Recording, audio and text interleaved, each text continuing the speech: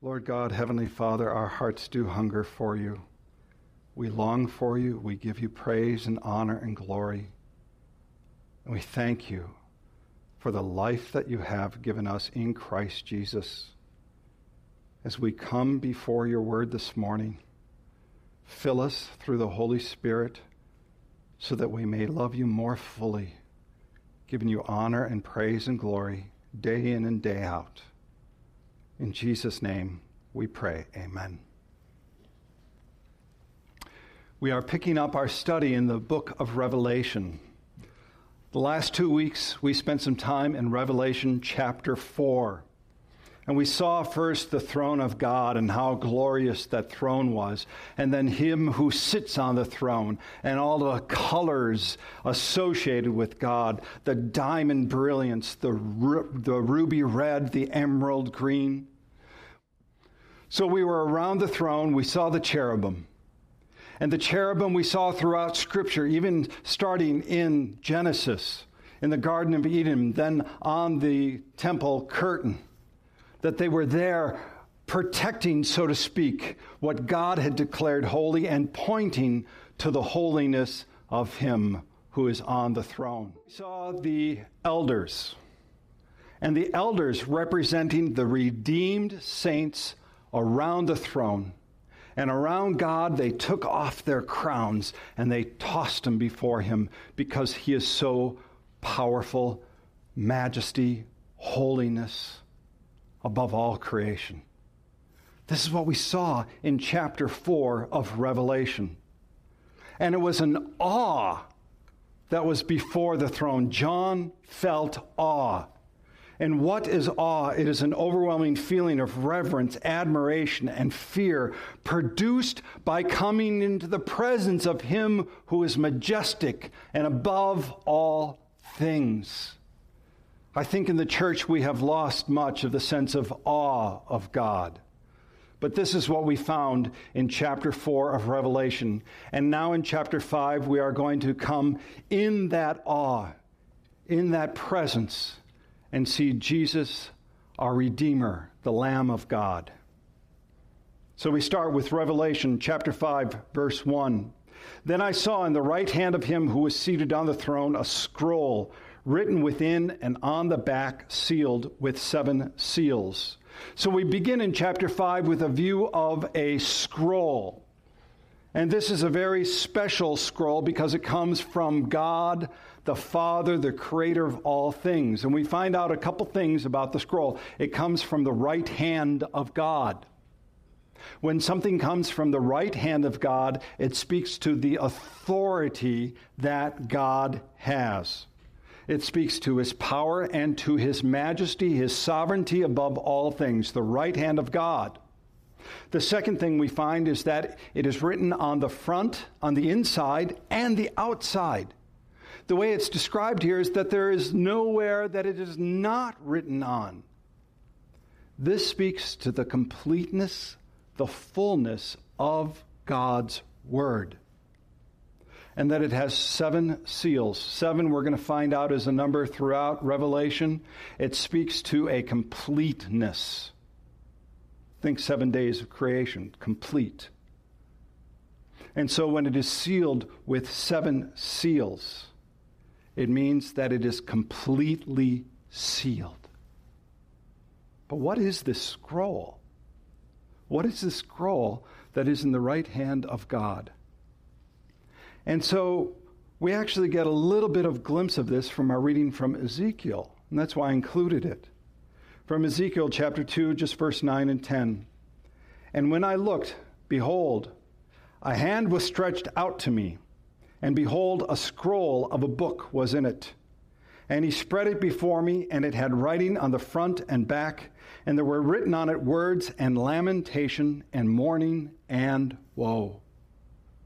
This is the scroll that God gave to Ezekiel. And the scroll was lamentation, mourning, and woe. To speak of those 3 things really says the depth of what that scroll contained. It's a scroll of judgment, isn't it? When you have a scroll that speaks of lamentation, mourning, and woe. That is a judgment. So it was a judgment on the nation of Israel when Ezekiel got it. But is that the same type of scroll? Well, yes. When we let Scripture interpret Scripture, we find that the scroll that is in the right hand of God in Revelation chapter 5 is a scroll of judgment. And if you want validation for that, simply read chapter 6, 7, 8, and going forward in the book of Revelation. It is a scroll of severe judgment. You've heard the 4 horsemen of the apocalypse. You've heard of that? That's in chapter 6 of the book of Revelation. And when we talk about the 4 horsemen of the apocalypse, it is not a good thing. There's war, there's famine, there's death. And so each time one of these seals is opened, a judgment is released upon the world. So this is a scroll of judgment that is in the right hand of God. Some commentators talk about this as an analogy that this is the title or the deed to all of creation. And God the Father has this title and has this deed. He is the author of this title. He is the author of these judgments. It is the fullness of the plan of creation that he has in his hand, and it is immutable. It cannot be changed. Jesus himself said, "Heaven and earth will pass away, but my words will not pass away." So thus the scroll and its words are judgments against evil, and God's word will never pass away. So who would you trust opening that scroll? Who would you trust to open up the fullness of God's judgment against all evil? Let's go on in our reading. Verse 2. "And I saw a mighty angel proclaiming with a loud voice, 'Who is worthy to open the scroll and break its seals?' And no one in heaven or on earth or under the earth was able to open the scroll or look into it.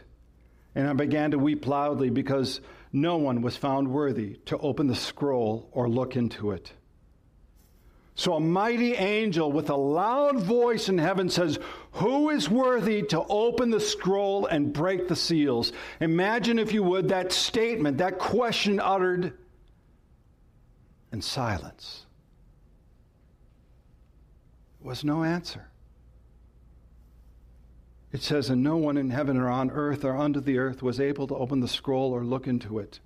That means there's no creature, no created being in all of the universe, all the heaven, all of the earth, that is worthy to open the scroll.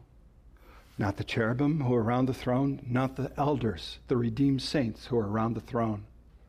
Not even the mighty patriarchs of the Bible, Abraham, Moses, David. No one was found worthy to open up the scroll.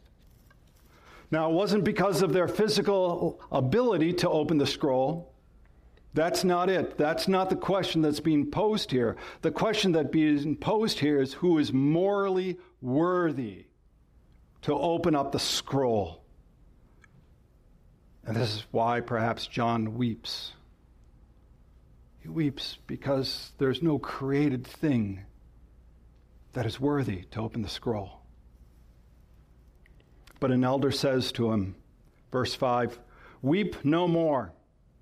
Behold, the Lion of the tribe of Judah, the Root of David, has conquered, so that he can open the scroll and its 7 seals." The Lion of the tribe of Judah. This is one of the titles of Jesus, the Lion of the tribe of Judah. And it refers from Genesis chapter 49, starting with verse 8. By the way, have you started to notice how many references there are to the Old Testament in the book of Revelation, the last book of the New Testament, referencing many things found in the Old Testament? So thus we see how Scripture is all tied together. But in Genesis chapter 49, it is Jacob who had 12 sons, the 12 tribes of Israel. And he is near his death, and he is giving a blessing to each of the sons. This is what he says to Judah. Genesis chapter 49, starting verse 8. Judah, your brothers shall praise you. Your hand shall be on the neck of your enemies. Your father's sons shall bow down before you. Judah is a lion's cub. From the prey, my son, you have gone up. He stooped down. He crouched as a lion, and as a lioness, who dare rouses him? The scepter shall not depart from Judah, nor the ruler's staff from between his feet, until the tribute comes to him, and to him shall be the obedience of the peoples. This is the blessing that Jacob gave to Judah, and now fulfilled in Christ Jesus, the title, the Lion of the tribe of Judah. So let's pause here for a little bit and just talk about a lion. When you think of a lion, you think of a very powerful beast. You think of a beast of majesty, a beast of great strength, power, and might that dispatches justice. King of the jungle, they say, right? This is the power. Now, when you're at a zoo and there's a window between you and the lion, no problem at all, right? But if there was no window there, would you dare rouse the lion? You would not, would you? Because you know the power and majesty and strength of that lion. This is why C.S. Lewis, who wrote the Chronicles of Narnia, The Lion, the Witch, and the Wardrobe, made into a movie. Most people at least know that one. This is why Lewis had a great insight, and he made the Jesus figure in that series to be a lion. And the lion's name was Aslan. Aslan's described as the king of Narnia, the king of beasts, the lord of the wood. He is the embodiment of all that is good and just and right and perfect. And it's interesting to note that the children in the story, when they just even hear the name of Aslan, they're moved. Now, one is moved with dread because he had betrayed the lion. One is filled with excitement. One is filled with peace. Isn't that interesting? That at the name of Aslan, no one is neutral. There is a reaction no matter what. And I think that's Lewis's great insight in this. Because at the name of Jesus, no one is neutral. No one is neutral at the name of Jesus. For those who know him and call him Lord and Savior, the Lion of the tribe of Judah will give you great comfort, give you great courage and boldness. But for those who reject Jesus, the Lion of the tribe of Judah, there is fear and there is trembling. Even the demons know this. Do you remember the demon-possessed man? It's found in Mark's gospel and Luke's gospel. It says of him, of the demon, his name is Legion, for he is many. And this is what it says in Luke chapter 8, verse 28. When he saw Jesus, he cried out and fell down before him and said with a loud voice, "What have you to do with me, Jesus, Son of the Most High God? I beg you, do not torment me." Even the demon, knowing Jesus in his presence, was trembling with fear of what the Lion of the tribe of Judah could do. Everybody will pay Jesus tribute. It does not matter who you are. Philippians chapter 2, it says this, so that at the name of Jesus, every knee should bow in heaven and on earth and under the earth, and every tongue confess that Jesus Christ is Lord, to the glory of God the Father. Listen to what was said in Genesis chapter 49 now. The scepter shall not depart from Judah, nor the ruler's staff from between his feet until tribute comes to him, and to him shall be the obedience of the peoples. We find that in Genesis. We find that in Philippians. We find it in Revelation. Everyone will pay tribute. So Jesus is the Lion of the tribe of Judah. He is also the root of David. This again has another Old Testament reference to it. Jeremiah chapter 23. Behold, the days are coming, declares the Lord, when I will raise up for David a righteous branch. And he shall reign as king and deal wisely, and shall execute justice and righteousness in the land. In his days, Judah will be saved, and Israel will dwell securely. And this is the name by which he will be called. The Lord is righteous. This is Jesus, the Lion of the tribe of Judah, the root of David, the righteous one. Is there any question in your mind that he will conquer over all? There is no question whatsoever. And that's why the elder says, weep no more. Behold, the Lion of the tribe of Judah, the root of David, has conquered. So he can open the scroll and its 7 seals. Now, if you have just heard that and have that understanding, and you turn to look at the throne of God, would you not expect Jesus, the Lion of the tribe of Judah, come out?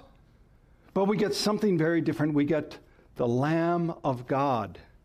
Verse 6, and between the throne, the 4 living creatures and the elders, I saw a lamb standing, as though it had been slain, with 7 horns and 7 eyes, which are the 7 spirits of God, sent out into all the earth.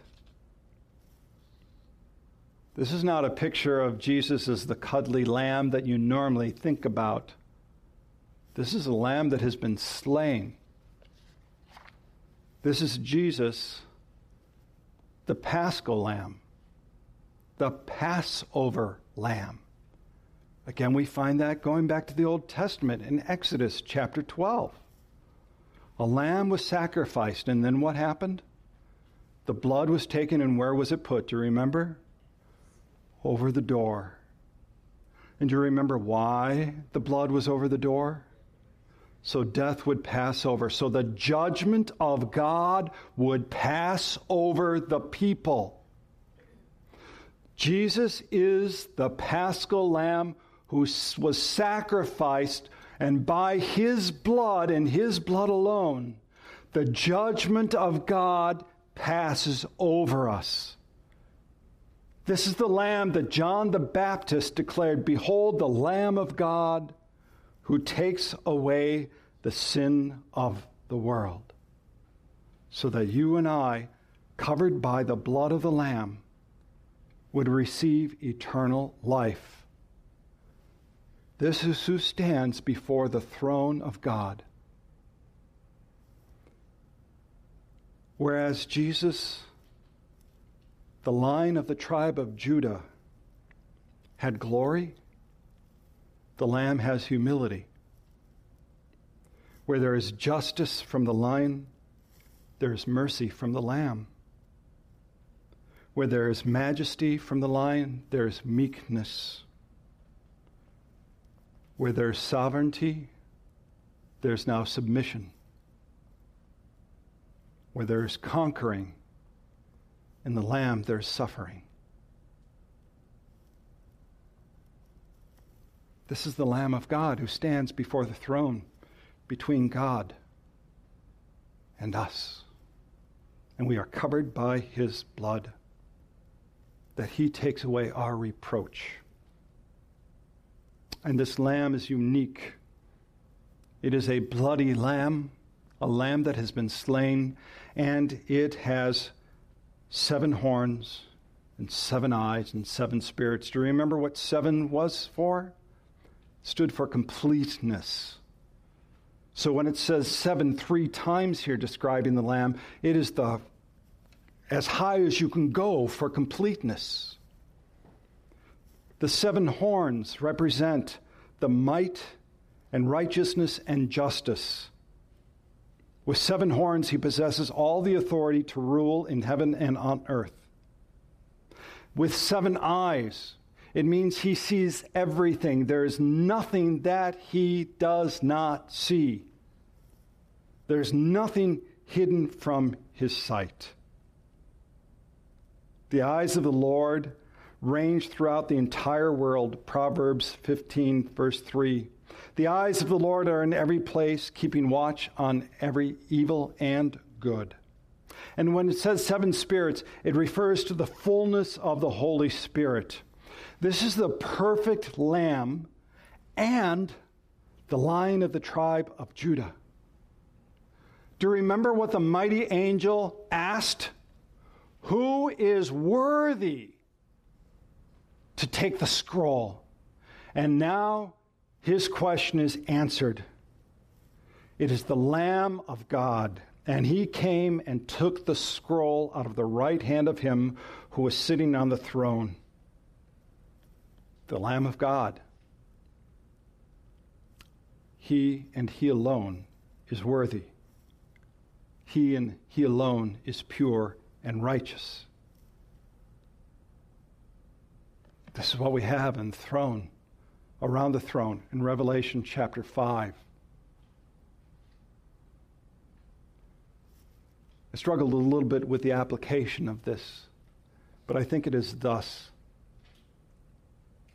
When you pray to Jesus,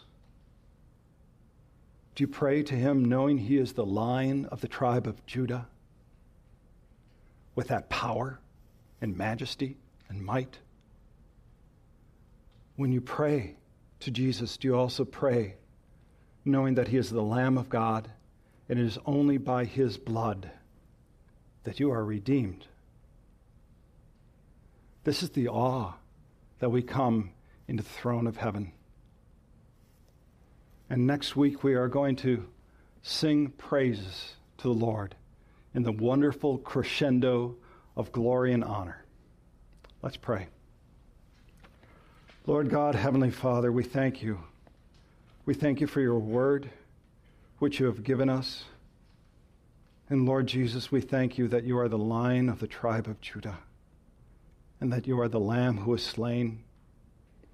And we give you praise and honor and glory in the fullness of who you are. Amen. We hope that you've been blessed by this message. If you have any questions or you would like to grow deeper in your faith, please visit our website at joyccc.com.